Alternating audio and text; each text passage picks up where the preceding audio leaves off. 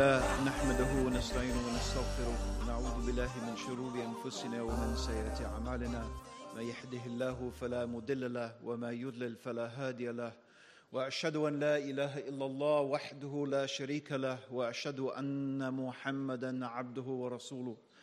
We begin by praising Allah, we praise Him, we seek His help and we ask for His forgiveness. And we take refuge with Allah from the evil of ourselves and from the evil consequence of our evil actions. Whomever Allah guides, no one can misguide, and whomsoever Allah leaves to go astray, no one can guide. And I testify that Allah alone is worthy of worship, and that Muhammad sallallahu alaihi wasallam is His servant and His messenger. Allah subhanahu wa ta'ala tells us in the Quran, the meaning of which is, I will show them my signs within themselves and on the furthest horizons until they know that this is the truth. So my brothers and sisters, the world, the universe is a book of signs. You yourself are a book of signs. Everything around us in reality is a sign that leads to a person who is thinking and reflecting and contemplating deeply to know the reality and the truth that there is a creator and that this creator is powerful and wise and that he has revealed guidance for the benefit of mankind. So I want to touch very briefly upon some things that we could think about, some of the signs. And what I'm going to talk about is something that is mostly easily observable. It's something that we can see. It doesn't take a particular great detailed level of scientific knowledge. It's just stuff that is out there. If you look at it and you think about it and you see, you'd have to say, how can it be? Except that there is a creator, that there is a Lord, that a great being has brought this into existence. I don't know about you, brothers and sisters, but the amount of times I've sat watching nature programs and my jaw is, metaphorically on the floor. And you see the wonders in this creation of Allah. And I think, how can anyone disbelieve in Allah? Actually, I think, how can this man, this revered man, David Attenborough, I am constantly amazed at how he can disbelieve in Allah.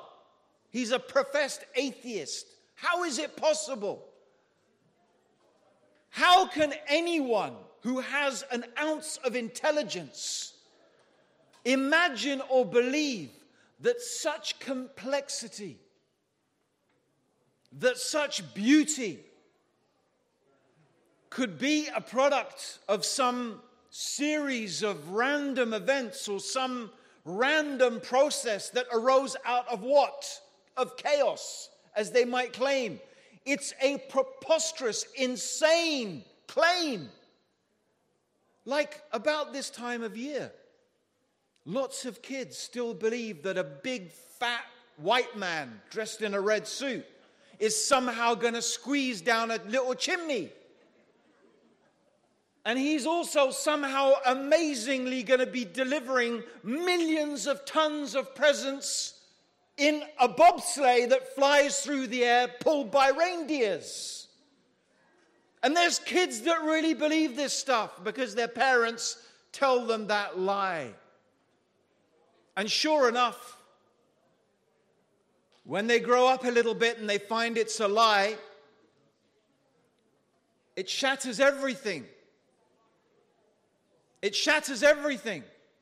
In fact, I think that famous atheist, Richard Dawkins himself, mentions about his disappointment of finding Father Christmas was not true. But I think that's it. But although they realize that Father Christmas is not true, the stupidity and the irrationality of the whole story still stays with them. Because what was not true was the process. The idea That how could all of this fit? But yet they go on to claim something more preposterous. Yes, something more preposterous than Father Christmas.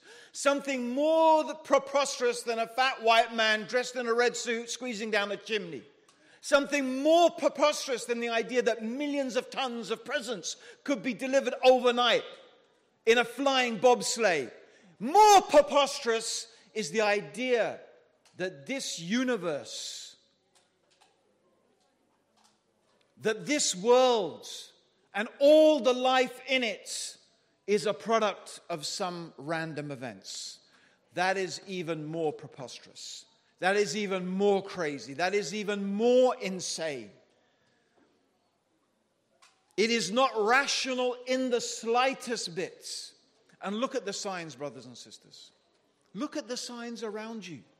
Look at the world around you and see. Because all of it points us to acknowledge Allah, to acknowledge its creator, to know that Allah subhanahu wa ta'ala not only is the creator, the provider, the sustainer, but every subtlety, subhanallah, every subtlety, to the extent that there is, in certain places, there is a certain bird, a certain type of hummingbird with a beak that is shaped in a certain way that it can take nectar from a certain particular flower, and so that flower is pollinated by that hummingbird taking nectar from that flower. Subhanallah. How could this possibly have arisen through some random process? How could such symbiosis, meaning it's not just one creature existing on its own, it's the interdependence of all these different forms of life, one depending and relying upon another. And it goes from the micro level to the macro level. It goes from the smallest things to the greatest things. Everywhere we look, we find this evidence of design, of purpose, of complexity, of something that is so profound. And yet people are blind. People are blind to it. Let me give a few examples, brothers and sisters, simple examples. Let us think about something simple. Allah gives us the example in the Quran, the alternation of the night and the day. This is one of the things that Allah Himself points to, the alternation of the night and the day. Let's think about just that. So, from what we know today, is the earth spins on its axis, and one rotation of the earth on its axis takes how long? How long? For the earth to spin on its axis once, how long does that take? How many hours? What? 24 hours. Oh my God.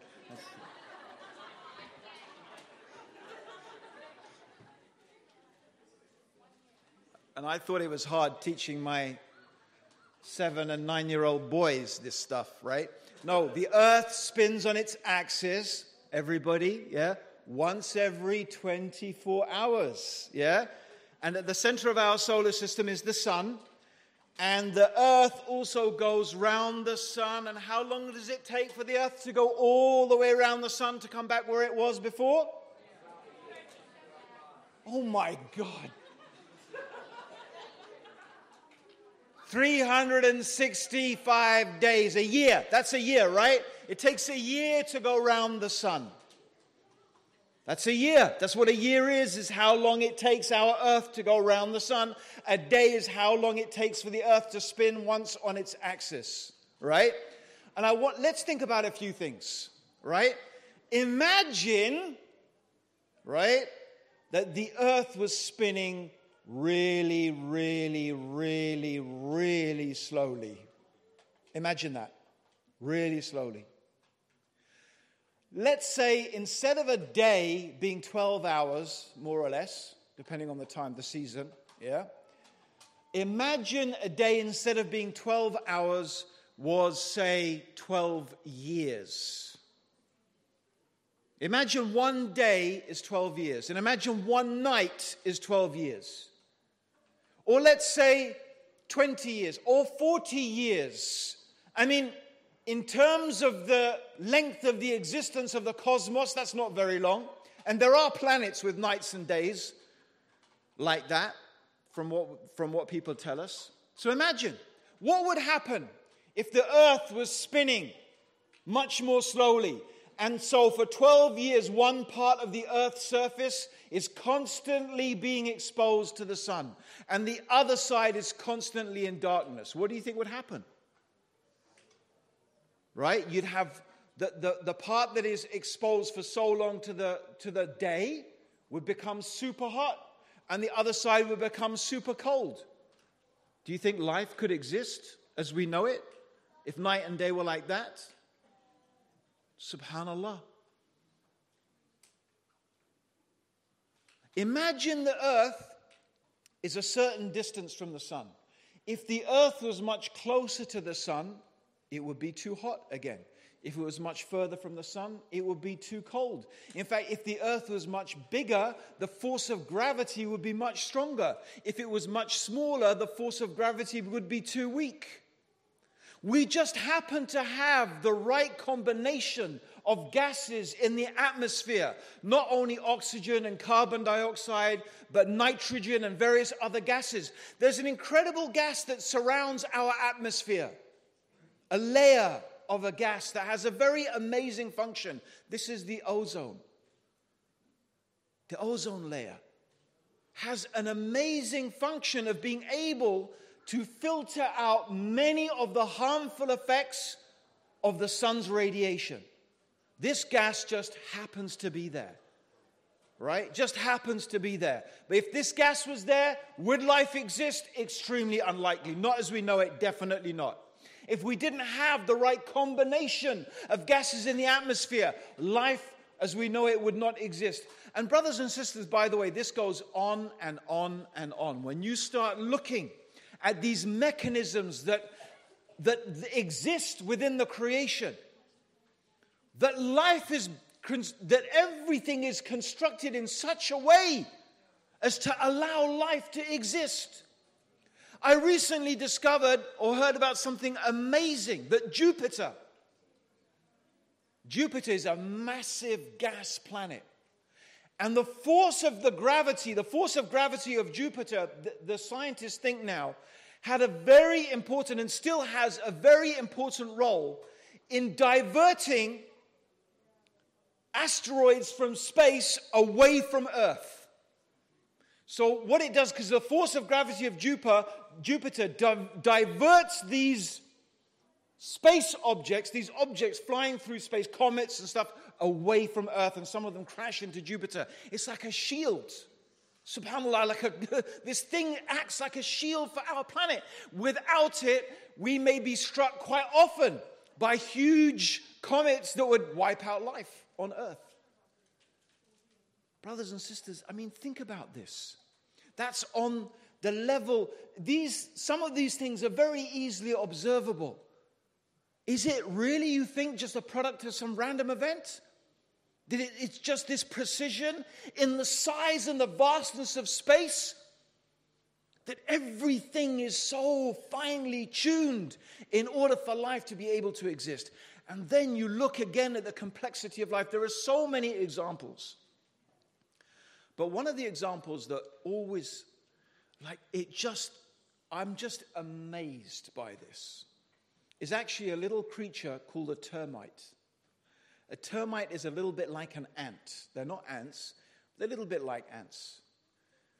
Okay? And what you have in Africa, in equatorial Africa, you have these massive termite mounds, probably, maybe as high or higher than the roof here. They are mounds. These little creatures build these massive mounds out of mud, right? But that's not the half of it. It's not the fact that these little creatures which have no brain to speak of. How do these little insects that have no brain, no planning capability, how are they able to build these massive, proportionally to their size, massive towers? But not only that, they have a natural inbuilt air conditioning system. Because underground, these termites have somehow figured out, with no brains, that they build rings of earth underground, and they build like tunnels. And so these tunnels, basically, they funnel the air. The rings of earth cool the air as it goes under the ground. It comes up, and these rings are underground. It cools the air, and it keeps the whole mound at a precisely consistent temperature. It doesn't fluctuate between more than a couple of degrees, even though the outside temperature in the midday equatorial Africa, in the middle of the day in the equator of Africa, and the cool of the night, it fluctuates dramatically. Inside this termite mound, the temperature remains almost completely constant. How? How is that possible? How can you claim? Like, we can't even do something like that. How is it possible, do you think, brothers and sisters? Are these not signs? Are these not signs, my brothers and sisters, that point to something? That there must be a creator. There must be one that has guided these creatures and inspired them with this knowledge and this information. They could not have come with this information and knowledge by themselves. How is it that all of these conditions are so perfectly aligned in order for life to be able to exist? And when we look within ourselves, brothers and sisters, and this is not something I'm not going to go into because another speaker is going to deal with this, but we look at our nature as human beings. What is it that fundamentally separates us from every other creature? It's very interesting, especially when you study and look at what people in the West have been saying for the last, 300-400 years. They're always coming up with something. Okay, well, what's different about human beings? They used to say was we make tools. And then they found that, they found apes that make tools. They found different creatures, not even apes, that use tools. And it's like, okay, well, it's not tools, right? Well, it's something else. They would always come up with something, and then they find that some other animal does it. Right? Is it even our intelligence? No, actually, really, when it comes down to it, the only thing that really separates us from every other creature is our choice. You see, we have a choice whether we are going to worship Allah or not, whether we're going to worship the Creator or not, whether we're going to submit to God or not. This is a sign within yourself. This is what is really unique about the human being. Yes, there are things that we have done in terms of architecture and art and many other fields that there's nothing comparable in the animal world. That's true. But something that is really unique to us is that ability to override our instincts, to do things that are against our instincts, to make certain choices. And those choices, when you think about them and you contemplate it, it takes us back to something very deep. And that is our connection between us and our Lord and our Creator. What is unique about human beings is that we have been created with the choice whether we are going to worship and acknowledge this God that is so obvious, this being that so obviously has left these signs and put these signs everywhere within the universe and within ourselves. And Allah will keep showing them to people until they know that this is the truth. So, brothers and sisters, I encourage you to look within yourself. I encourage you to look on the furthest horizons. Travel the earth. Travel the earth, as Allah says. Look at the consequence of those people who have rejected faith. Study history. Many people do not take the study of history seriously, but in the study of history are so many lessons for us. Maybe we think we're going to last forever. You're not going to last forever. How many nations have come before us? How many civilizations? Maybe you look at the world today and you think, oh, America is so powerful. China is so powerful. Everything. No, but how many other civilizations and empires have come and gone?